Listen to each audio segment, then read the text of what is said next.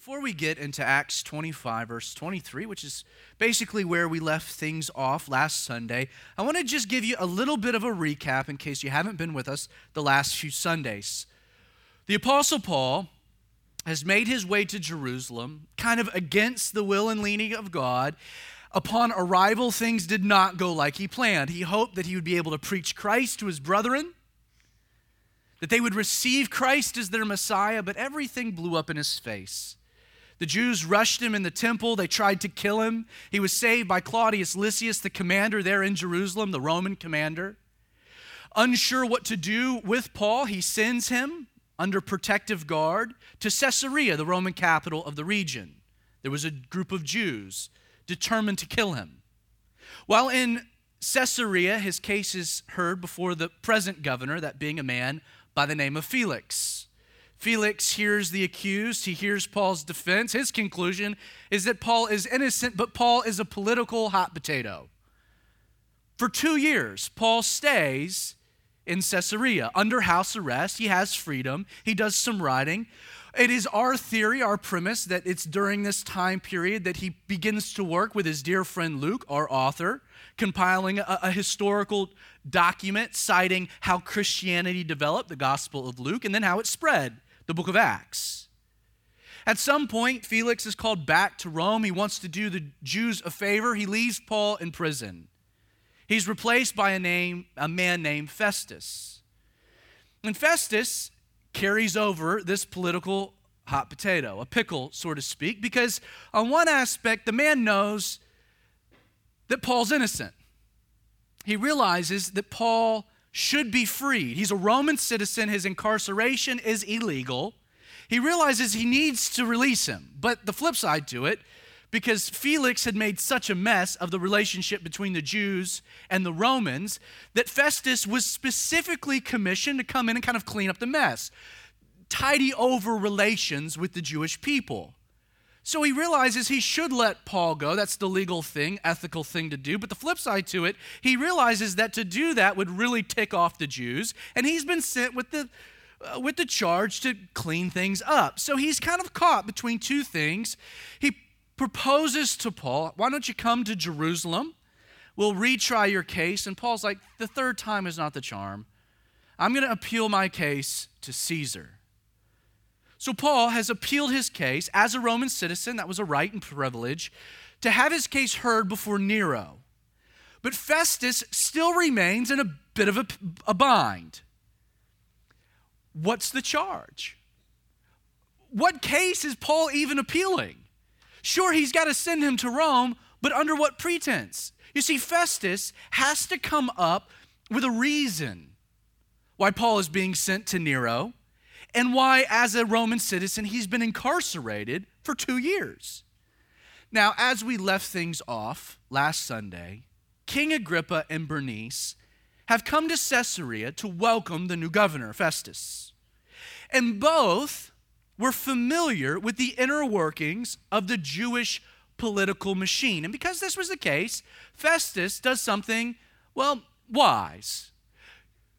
Agrippa's there, Bernice is there, he's dealing with this peculiar case of Paul. He proposes, Agrippa, I'm in this bind. Would you mind hearing this case? Would you mind gathering some of the facts? Could you help a brother out? Give me some advice on what I should write to send to Rome about why this guy is arrested and why he's so upset the Jews. Festus recounts his experiences with Paul, his conversations with the Jews determined to kill him.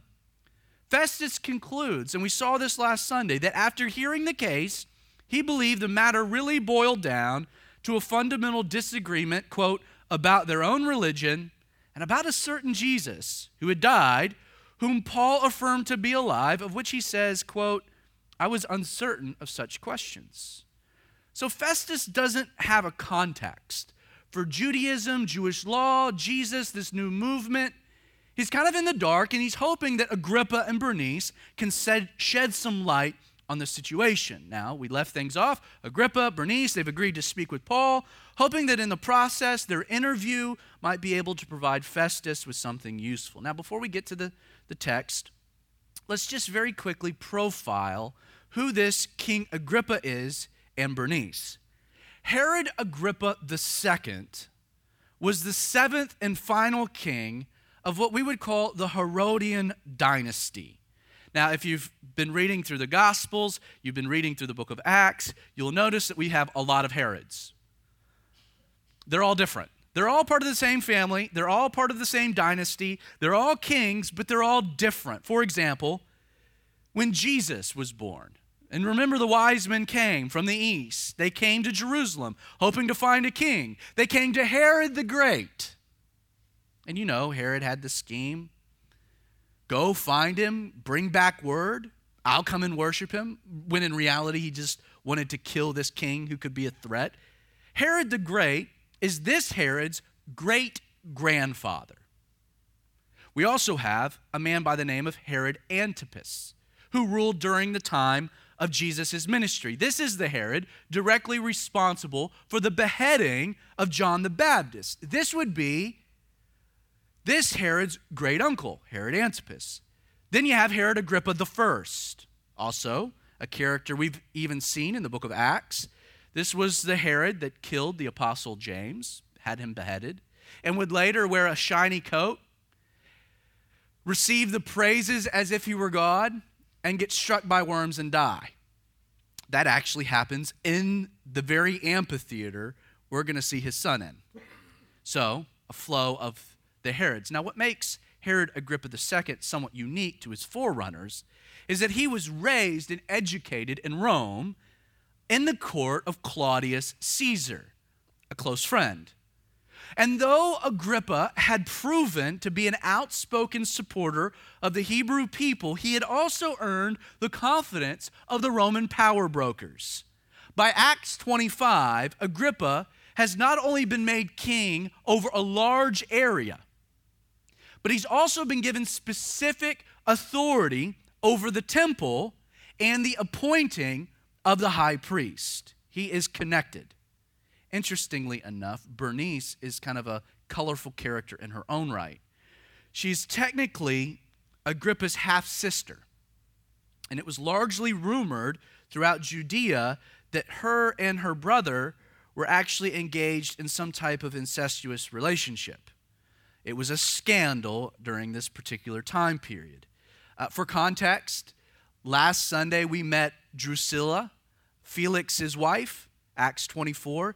She is the youngest sister of both Agrippa and Bernice. So it's a connected political family, but they have strong ties in the region, and that's important for our understanding of our passage. Verse 23, so the next day, when Agrippa and Bernice had come with great pomp and entered the auditorium with the commanders and the prominent men of the city, at Festus's command, Paul was brought in. Now, you got to imagine the scene. First, the setting. This is probably the amphitheater there in Caesarea. You can go see the ruins of it today. It's a 25,000-seat auditorium. It's pretty awesome.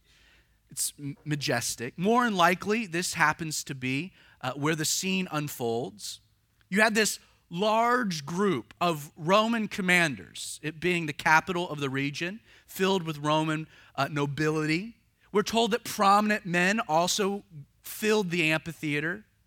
Not only does Festus, as we can see the scene unfold, enter into the arena with what we can imagine to be great fanfare, but then Agrippa and Bernice, the guests, they come in with what Luke just simply calls great pomp.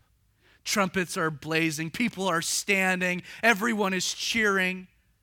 All the focus is on Agrippa and Bernice as they come to join Festus. And so when everything calms down, everyone's taken their seats. As we're told, Festus stands up and he commands for the main attraction to come center stage.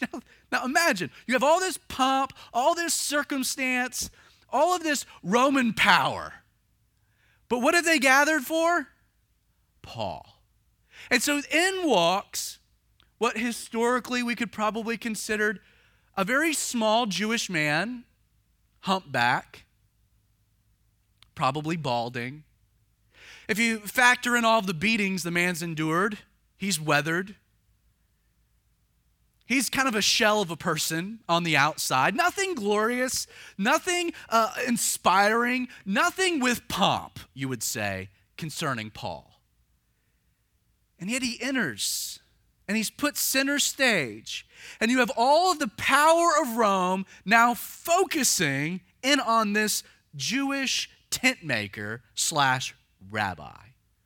Now, considering the moment, Festus kind of needs to now explain to the audience why they've gathered to hear from this man. So we're told, verse 24, that Festus said, "King Agrippa, and all the men who are present with us, you see this man about whom the whole assembly of the Jews petitioned me, both at Jerusalem and here, crying out that he was not fit to live any longer. But when I found that he had committed nothing deserving of death, and that he himself had appealed to Augustus, I decided to send him.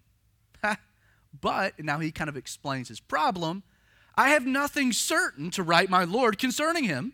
Therefore I have brought him out before you, especially before you, King Agrippa, so that after the examination has taken place, I might have something to write, for it seems to me unreasonable to send a prisoner and not specify the charges against him." I think we could all agree that that is not a reasonable situation. Festus begins by explaining to this crowd of curious onlookers the purpose they had gathered and why this humble Jewish prisoner has been trotted before them. He explains that while he had heard the case of the Jews against Paul personally, he had reached the conclusion, quote, that he had done nothing deserving of death. However, because Paul has appealed his case to Augustus, he's now obligated to send him to Rome, but he needs something to write concerning him, saying that it would be, unreasonable to send a prisoner and not specify the charges. Festus hopes that after allowing Agrippa the opportunity to hear from Paul, he might be better able to advise him on what to write. Then Agrippa, chapter 26, verse 1, said to Paul, "You are permitted to speak for yourself." So Paul stretched out his hand, no doubt to quiet the crowd, and answered for himself, "I think myself happy, King Agrippa, because today I shall answer for myself before you concerning all the things of which I am accused by the Jews, especially because you are an expert in all customs and questions which have to do with the Jews. Therefore, I beg that you would hear me patiently." Now, Paul's excited for this opportunity to present his case before someone who knows something. Felix, Festus, as Romans, they don't know much concerning the inner workings of how the Jews handled political and legal matters. Agrippa, though, while immoral, does. At least, as Paul recounts, he has a basic understanding of Jewish laws and customs. Now, what we're going to find here in the rest of chapter 26 is the longest sermon that Paul gives in the entire book of Acts. It's the longest recorded sermon. He's got Agrippa's attention. He's got this auditorium full of prominent Romans, prominent men. He's given the opportunity to speak for himself, to answer for himself. So we're going to find here his longest sermon, hence why he would say, "I beg that you be patient. Let me explain myself. Let me work this out." Verse 4, Paul continues, "My manner of life from my youth, which was spent from the beginning among my own nation at Jerusalem, all the Jews know. They knew me from the first, if they were willing to testify, that according to the strictest sect of our religion, I lived a Pharisee. And now I stand and am judged for the hope of the promise made by God to our fathers." You might want to underline that sentence, "for the hope of the promise made by God to our fathers. To this promise, our 12 tribes, earnestly serving God night and day, hope to attain. For this hope's sake, King Agrippa, I am accused by the Jews. Why should it be thought incredible by you that God raises the dead?" Now let's break this down. In addition to laying out his background in Judaism, of which This is the third time Paul kind of recounts his story, so we don't need to get into the particulars or the details other than just to remind ourselves that his credentials was that he was a Pharisee and he had lived according to the strictest set of their religion. But Paul explains to Agrippa, beyond his credentials, what specific religious belief he had adopted. As a Pharisee, as someone raised in Jerusalem, what belief he had held to that so angered the Jews. He says, quote, I stand and am judged, why? For the hope, which can be literally translated, the expectation of the promise made by God to our fathers. So he's saying there was a promise made to our fathers that we hope for, that we expect, that we look for. And it's this that I'm being accused concerning. Now, what promise had God given to the Hebrew people? Well, beginning in Genesis chapter 3 and really working its way throughout all of the history and all the poetic books and all of the prophets, all the way from Genesis 3 to Malachi, the central core promise that God had given his people, the Hebrew people, the Jews, was that of a coming Savior, a promised Messiah. Paul continues by then explaining that the coming of this Messiah, this hope, this expectation, was so central, he says, that our 12 tribes, that's speaking to the nation, earnestly serve God night and day, hoping he'd come sooner than later. This word attain, hope to attain the promise, can be better translated to come or arrive. So what Paul is saying is he's saying, if you really want to know what belief, what central belief I hold that has so irritated the Jewish establishment, well, it has to deal with the Messiah, which really shouldn't be that nuts because we've all longed for the arrival of the Messiah. We've all looked for the Messiah. We've all hoped for the Messiah. That's the central idea. My beliefs on the Messiah is what has ticked off the Jewish establishment. He concludes by then telling Agrippa that it was because of this belief, ultimately his belief that the Messiah had come in the person of Jesus, hence he says, for this hope's sake, he was being, quote, accused by the Jews. So really, when it's all said and done, why did the Jews hate Paul so much? It's that Paul believed Jesus was the Messiah. He believed he was the Savior. He believed that he had been sent by God in the same manner that it had been predicted in all of the Old Testament law and prophets. He's saying, it's my belief that the Messiah came that has ticked everyone off. Now, because Paul knew Agrippa, unlike Felix or Festus, was already familiar with a position that Paul doesn't exactly delve into, but understands that they're on the same page. A position made by Christians, that the resurrection of Jesus was the central evidence of his messiahship. He references this by then immediately addressing his skepticism, right? It's kind of a weird transition. As he's working through this, it's the Messiah, it's my belief about the Messiah, it's my belief that the hope has come. And then he says, it's kind of a weird, out of nowhere statement, why should you be skeptical? Why should you be surprised that God would raise the dead? Agrippa knew that in regards to this sect of the Nazarenes, the Christians, in regards to their position that Jesus was the Messiah, that theological belief completely hung on one thought, one idea, one claim. And that was that Jesus had died, but had been resurrected from the dead, and the resurrection validates Jesus' messiahship. If you remember, Festus, even in talking to Agrippa, says it's something to do with their religion, right? That Jesus, this guy Jesus, died, but Paul says is alive, right? The whole crux, the whole issue boils down to, did Jesus rise or did he not? Because if he did, he's the Messiah, and the Christians are right. If he didn't, then it's an abomination and heresy.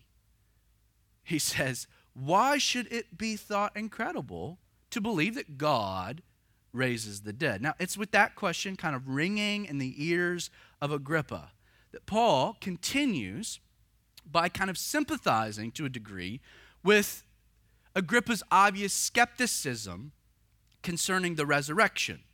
Paul will kind of explain, I understand why you're skeptical, and he's going to say, I was as well. Look at it. Indeed, concerning this idea of resurrection, indeed, I thought myself that I must do many things contrary to the name of Jesus of Nazareth. This I also did in Jerusalem, and many of the saints I shut up in prison, having received authority from the chief priests. And when they were put to death, I cast my vote against them. And I punished them often in every synagogue, and compelled them to blaspheme. And being exceedingly enraged against them, I persecuted them even to foreign cities. Paul explains that not only did he reject the idea of resurrection, he rejected then the implications that Jesus was the Messiah. And because he had rejected these things, he explains to Agrippa that he was convinced that it was now therefore his duty to act contrary to the name of Jesus. Notice how he did this. He says, by shutting up the saints in prison, I was acting contrary to the name of Jesus. By putting some to death, I was acting contrary.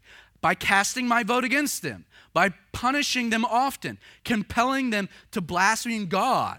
Paul says, in my rage against the name of Jesus, I persecuted them. Now, Paul's point, and we've looked at this before, but his point in recounting his brutal persecution of the church was to now set up a contrast for what would soon happen. So do you understand the flow? The Jews are upset with me because of my position concerning the Messiah. Ultimately, that Jesus is the Messiah, validated by his resurrection. But I didn't always accept that. There was a time that I rejected it and acted contrary to the name of Jesus. I mean, not only was I a theological skeptic, I was active, viewing this as a heresy.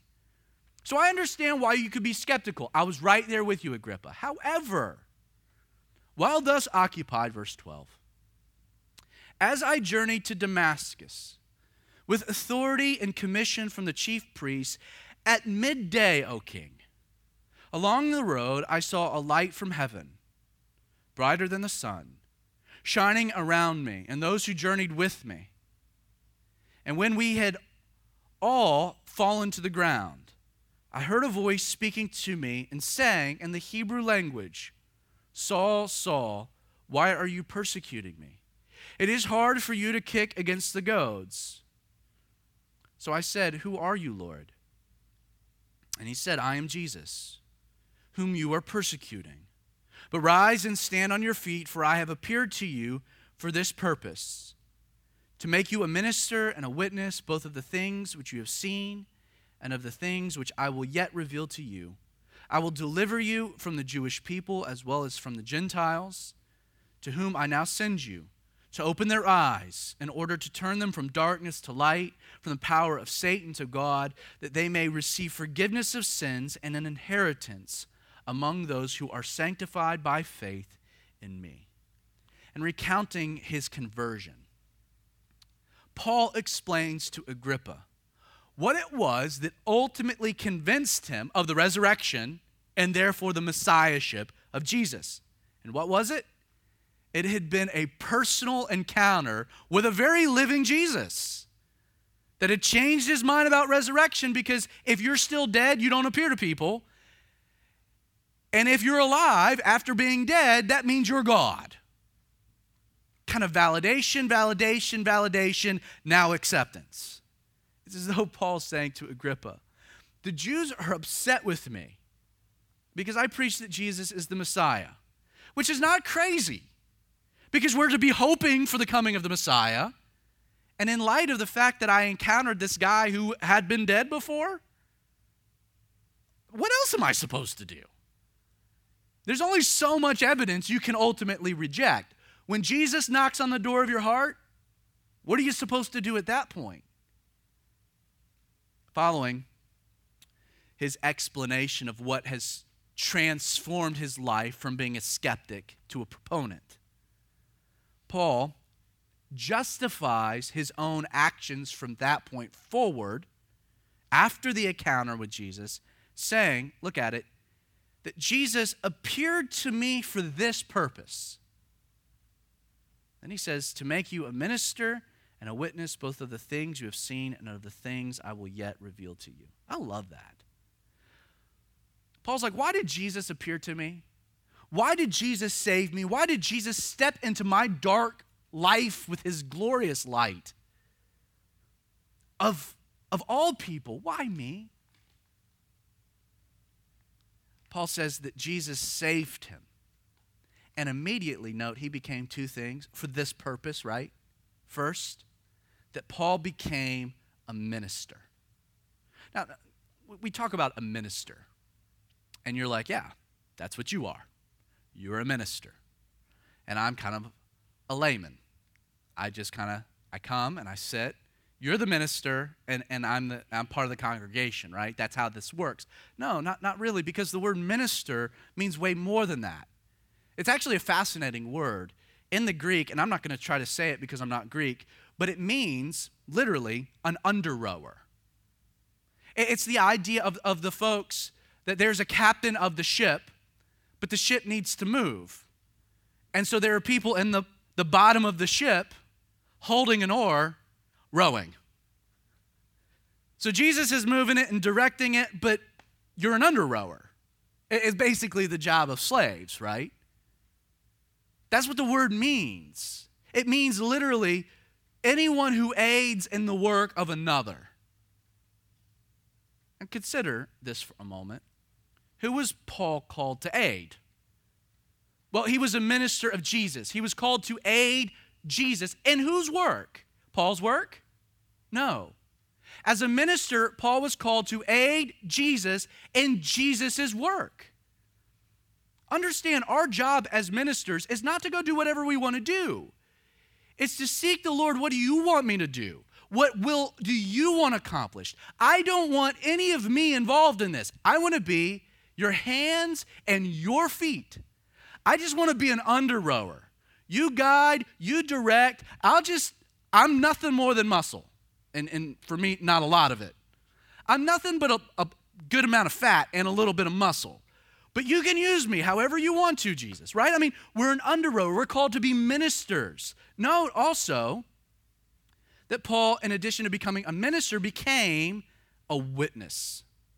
This Greek word witness can literally be translated as martyr. A minister and a martyr. Now, we often kind of incorrectly view a martyr as being a person who dies for a set of beliefs. You know, we see someone, we're like, oh, they were martyred for their faith. But that's not exactly what the word means. In a biblical sense, a martyr isn't someone who dies for a set of beliefs. It's someone who's already died for a set of beliefs. It's a person who's already laid down their life for a set of beliefs. You see, the act of dying for a set of beliefs isn't what makes you a martyr. Rather, the act of dying for a set of beliefs serves to confirm that you've always been a martyr. I'm not trying to split hairs, but I think that's a profound difference. Have you already died to yourself? Have you already laid down your life? Because if you haven't, you won't if you actually have to. Death only confirms I've always been a martyr. It doesn't in that moment make me one. So here we have Paul. Jesus intervenes. Jesus comes into his life. Jesus steps through the darkness. And immediately Paul is made two things, a minister and a witness. Please keep in mind that if you've experienced an encounter with the resurrected Jesus, it has also brought into your life the same two transformations. You have been made. If Jesus has changed your life, you've been made both a minister and a witness of the things you have seen and of the things he'll continue to reveal to you. The idea behind this is not that this was unique to Paul. The idea is that becoming these things, a minister and a witness, was the natural result of the encounter itself. It's not as though Jesus appeared to Paul and then told him, go do these things. It's that Jesus appeared to Paul, and immediately, because of that encounter, he became two things. Meeting Jesus made him a minister. It made him a witness. He didn't do these things. He became these things independent of any type of activity. Understand, when we talk about like, oh, I'm to be a witness, that doesn't mean that you go out and you're witnessing. Like, that's not what makes you. The activity isn't what makes you a witness. Oh, I go do a lot of witnessing. No, you are a witness. It's an identity. I am always a witness. It's not, well, I kind of go and I do my witnessing thing on the weekend, maybe Sunday, but I really don't do my witnessing thing at work because, like, I kind of subdivide it out. I like to be a witness, at the neighborhood functions with the kids, but when I'm with the guys, I'm really not interested in being much of a witness. Like, that's not how it works. You are a witness. Witnessing is what you do. Being a witness is what you are. If you've encountered Jesus, you've witnessed something. In addition to that, a minister, that's also not something you go do. It's what you are. I am a minister. You are a minister. Your job is to be about doing Jesus' work. In whatever form, in whatever way that takes place in your life. If you've encountered Jesus, you are those two things, whether you like it or not. See, the question, the change in thinking shouldn't be this: do I go do enough witnessing? Or do I do enough ministering? The question should be, am I a good minister or am I a good witness? It's an identity based upon a transformation that, yes, does yield an activity. But often we look at the activity as the identity. It doesn't work that way. It's the opposite. So Paul's like, I encountered Jesus, and I've been made a witness. I've been made a minister. And because of that, Jesus commissioned me, Paul continues, to go into the world in order to notice it, to open their eyes there, basically anyone he encounters, so that they may turn from darkness to light and from the power of Satan to God and receive forgiveness of sins and an inheritance among those who are sanctified by faith in me. This is what Jesus is calling him to do. You see, Paul is explaining to Agrippa that the ultimate purpose behind everything Jesus had done on the cross and through his resurrection, and why he then sent his followers into the world carrying a commission, is that Jesus wanted the revelation of what he had done on the cross to open the eyes of men to the reality there is a different way. There is a better way. No longer do men have to live in darkness under the power of Satan. If only they turn from these things to light and to God. We have a word for that, don't we? It's called repentance. To turn from, to turn to. If they would repent, they would immediately find themselves, quote, forgiven of sins. Which is what? It's justification before God. To be seen by God just as if I'd never sinned through the atoning sacrifice of Jesus on the cross, paying the penalty for my sin. Providing then a glorious inheritance. Purification. That we've been covered by the blood. That we've been adopted as children into God's family. That when God sees us, he sees Jesus, and thus the inheritance of Jesus as the rightful heir gets attributed to us because we are in Christ and not in ourselves. And then notice, in sanctification by faith in Jesus, that we're given a new life, lived by grace through the indwelling Spirit of God, that we're made perfect, that we're made more into the image of Jesus, that we're made better people, not by works, not by what we do, but by a connection with God through the Spirit of God that then transforms us naturally into these things. Sanctification by faith. I'm saved by faith, but I am made better by faith. And it's not me. It's never been me, never will be me. It's always about him. Therefore, King Agrippa. I mean, Paul's laying it out, isn't he? I was not disobedient to the heavenly vision, but declared first to those in Damascus and in Jerusalem and throughout all the region of Judea and then to the Gentiles that they should repent, turn to God, and do works befitting repentance. For these reasons the Jews seized me in the temple and tried to kill me. Paul's telling Agrippa, and ultimately Festus, right? You need a reason. You need to write a little note. You need a reason why the Jews want to kill me, why they seize me in the temple, why they're hell-bent on my destruction. Here it is. If you need a reason you're sending me, if you need a crime I'm guilty of, simple. I was being obedient to the commands of God. My friend, there will come a day where we'll say the same. That I am being obedient to the commands of God.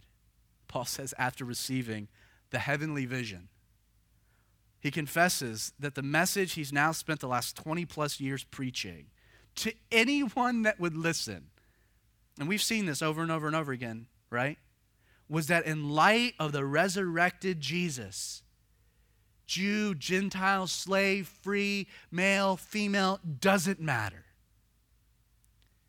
There's a better way that we can have, not just for eternity, but right now, if we would just repent, turn to God, and do works befitting of repentance. This phrase, befitting of repentance, to do works. It simply means that true repentance, that a real repentance, yields a real result. It's not that complicated. If you're really stopping, about facing, and going the other direction, that's going to be a very obvious thing seen by your actions. Right? How can you tell whether someone's sorry about their sin or repenting of sin? Watch what happens next.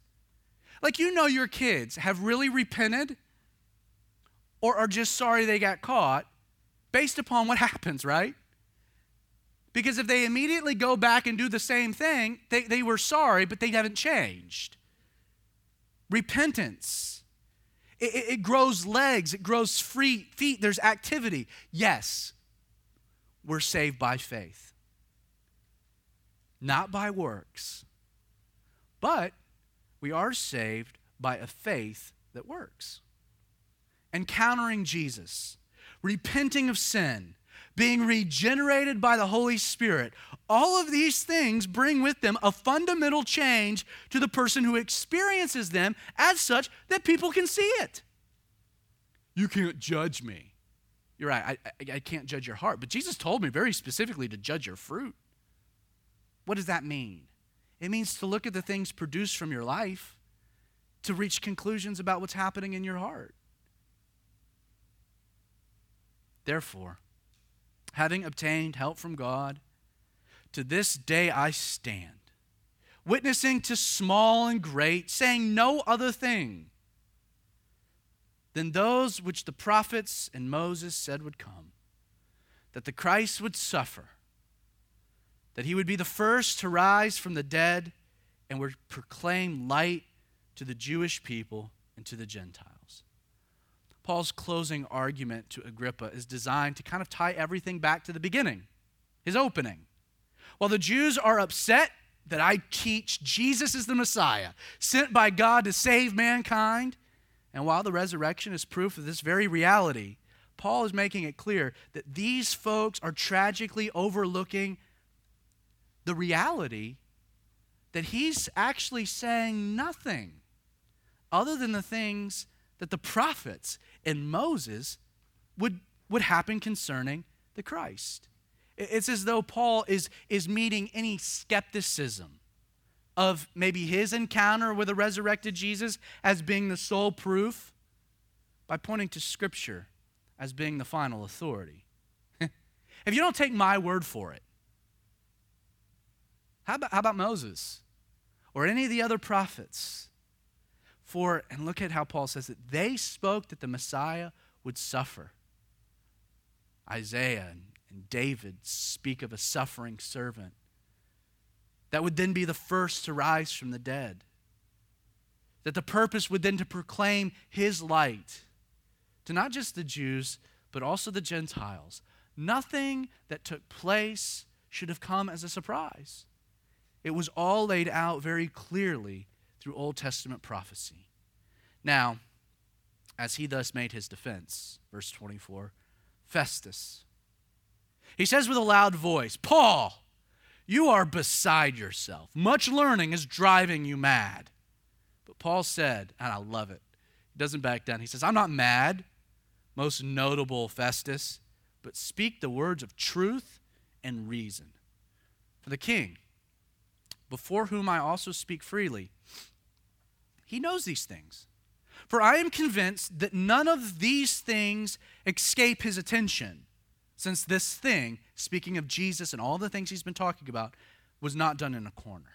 King Agrippa, do you believe the prophets? And then Paul says, and I just wonder what the cadence, what the tone had to have been. I know that you do believe. The reaction of Festus, that Paul was, quote, beside himself, it literally means exactly what it says. Paul, you've gone mad, you've gone crazy, you're schizophrenic. Literally, you're standing by yourself. You are beside yourself. You are out of your mind. All of these things. You've kind of gone crazy. You've gone off the deep end. And yet Paul jumps to the opportunity, right, to defend himself, saying, these things have not been done in a corner. You think I'm nuts? Here's the evidence. These things happen, and there are people that can testify of them. There's no one that can.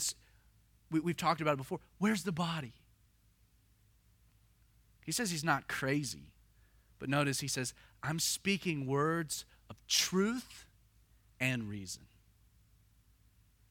I can't help but think that there had to have been something in the eyes of Agrippa that caused Paul to kind of go for the jugular. I mean, he really does. It's like he's fishing and he feels that bite, the nibble. He yanks the pole. I mean, he feels it. He says, King Agrippa, I know that you do believe. Paul is the one on trial, right? He's the one under examination. But in this moment, he flips it. It's Agrippa that's being tried. Paul says, I know you believe. It's as though, in response to Festus' claim that much learning has driven him mad, Paul turns to Agrippa and says, tell him I'm not crazy. Tell him I'm not nuts. Tell him what I'm saying is true. I know you know of these things. These things weren't done in a corner. I know you're aware. Tell him how indeed the scriptures do bear witness to the claims that I'm making. Tell him you believe. Then Agrippa said to Paul, you almost persuade me to become a Christian.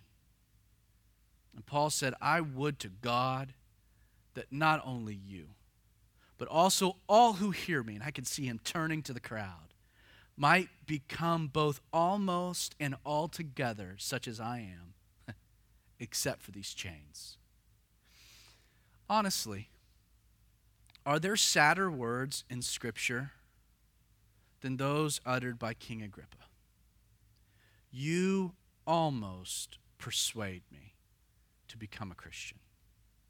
You know, the sad reality is that almost never cuts it in anything. If I were to give you a chicken sandwich, be like, did you cook it? Almost. You're not going to eat it. If you're a skateboarder and you're going to jump from one building to another, and after the fact, like, how'd it go? And you're like, I almost made it. That means it ended very poorly for you, right? When does almost work? It doesn't. You almost persuade me. The truth is he had been persuaded. The almost was his unwillingness to surrender. Almost, friend, is nothing more than the shallow consolation of those who fall short but are too prideful to admit their failure. You should give up skateboarding. But I almost made it. Yeah, you got 2 casts and a back brace, And you're I almost. Dude, you failed. No, I almost. No, you failed. Look at you. It doesn't cut it, man. It's a shallow excuse. There's no one that in eternity will find it to be a source of pride that they almost made it to heaven. I almost made it. That's a bummer. Well, when Paul had said these things, the king stood up, as well as the governor and Bernice, and those who sat with them. And when they had gone aside, they talked among themselves, saying, "This man is doing nothing deserving of death or chains." Then Agrippa said to Festus, "This man might have been set free if he had not appealed to Caesar." Now, I just kind of want to go on a side point here because it's just the way that I think. But how do you think Luke was able to gain access to a private conversation that took place among Festus, Agrippa, and Bernice? I don't know. Maybe I'm just the skeptical person that reads these type of things and asks those type of questions. But that to me is kind of a head scratcher. Like, we're told very clearly that they talked among themselves, and yet how was Luke made aware of such information, thus that we have it in the book of Acts? Though it's impossible to say with certainty, I do believe the case can be made, and to me I find it convincing, that Festus is the one that communicated to Luke that they had had this conversation. Why? Because Festus had every incentive to make sure Luke recorded what had happened after Paul's speech. Not only did Festus want it made clear that he was not alone in the belief that Paul had done nothing deserving of death or chains, but then relaying this detail that Agrippa, someone who the Romans respected, sympathized with his predicament, saying that if Paul should have been set free, but he's appealed his case to Caesar, so I understand why you have to send him. It's as though Luke including this kind of helps Festus by validating a few points in the predicament that he's in, and I think that's why we probably have it included, that Luke, as the historian, someone writing a legal brief, is told these things. Hey, can you include what happened afterwards? Because Agrippa is right there with me. We don't think he's guilty. We would have released him, but he had appealed to Caesar. Now, in conclusion, we have here the final opportunity to comment about Paul's testimony. This is it. This is the last opportunity to make any final thoughts concerning this story. The third time here, Paul relaying it. The last time we see it in the book of Acts. And so there is one more thought that I'd like to share from kind of more of a macro perspective concerning Paul's story. There is an element where people really do admire the Apostle Paul. You would say that even rightfully so. We put Paul up on a high pedestal. We view him with such high regard and high esteem, even going so far as to saying, second to Jesus, probably no one has gone to a greater extent to influence Western culture. And that could be said true based upon his writings. Paul, we should admire the man. But I think the sad thing, and maybe the unintended consequence of our perspective of him, is that often we place him in such a high pedestal that then we find his story and his life to be somewhat unrelatable. It's like, I'm not Paul. I couldn't be the Apostle Paul. I couldn't do the things he's Paul, right? So sometimes there's a disconnect. We esteem him as we should, but sometimes then we disconnect that his story is so different from ours because I don't think it is. Like if you were to take Paul's narrative, his story, and really just simplify it into 3 acts, if we were going to come up with a play of Paul's life, there would be 3 acts, 3 simple acts, right? First, Act 1, Paul was blinded to the gospel by his religious zeal. Some of us can sympathize with that, right? Some of us can connect to that because we too, growing up in the South, had really become blinded and disconnected to the gospel of grace because we grew up in a society that preached our works. And in our religious zeal, we just have this disconnect of everything that the gospel of Jesus and the work he did on the cross really means for me. Sometimes we have to get saved again. So maybe we do relate to the religious zeal. That I was just blind to the gospel, like Paul. Now, I might not have been killing Christians. I probably was beating on them, harping on their shoulders a burden, a yoke that I was trying to carry that Jesus asked neither of us, being legalistic and judgmental. So if you had Act 1, Paul's blinded to the gospel by his religious zeal. Maybe it wasn't religious zeal, but you were still blind through your own sin and your own rebellion. But we can connect to that, right? And then Act 2, we would title it that Paul was changed by the gospel through an encounter with Jesus. Also should be very relevant. Because whatever it was that kept us from the gospel, there was a moment when we fell to our knees or were knocked there. And we said, I can't do it. And Jesus said, why have you been resisting me? Kicking against the goats. I have a better plan for you, but you're resisting that. Will you surrender? And many of us said yes. In much the same way as Paul. And then if there was a third act, it's simple that Paul, though blinded to the gospel, then changed by the gospel, was now from that point forward dedicated to sharing the gospel as a minister and a witness. And here's the thing, that point shouldn't be very different from us. Because we also had an encounter that made us witnesses and ministers, but that may be the disconnect, right? Because many of us don't take Paul's calling, the same calling we share, as seriously.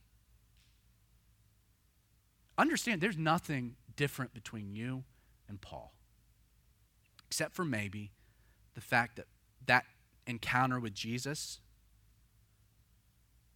played itself out in a more radical, tangible way.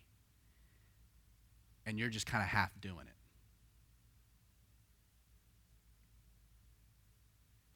Acts 1 and 2 are identical, but the third one shouldn't be. The only difference is that many of us don't take this same calling as seriously as Paul, and man, didn't he take it seriously. That calling to be a witness, to be a minister. As I consider, and this is kind of my final thought about Paul's testimony,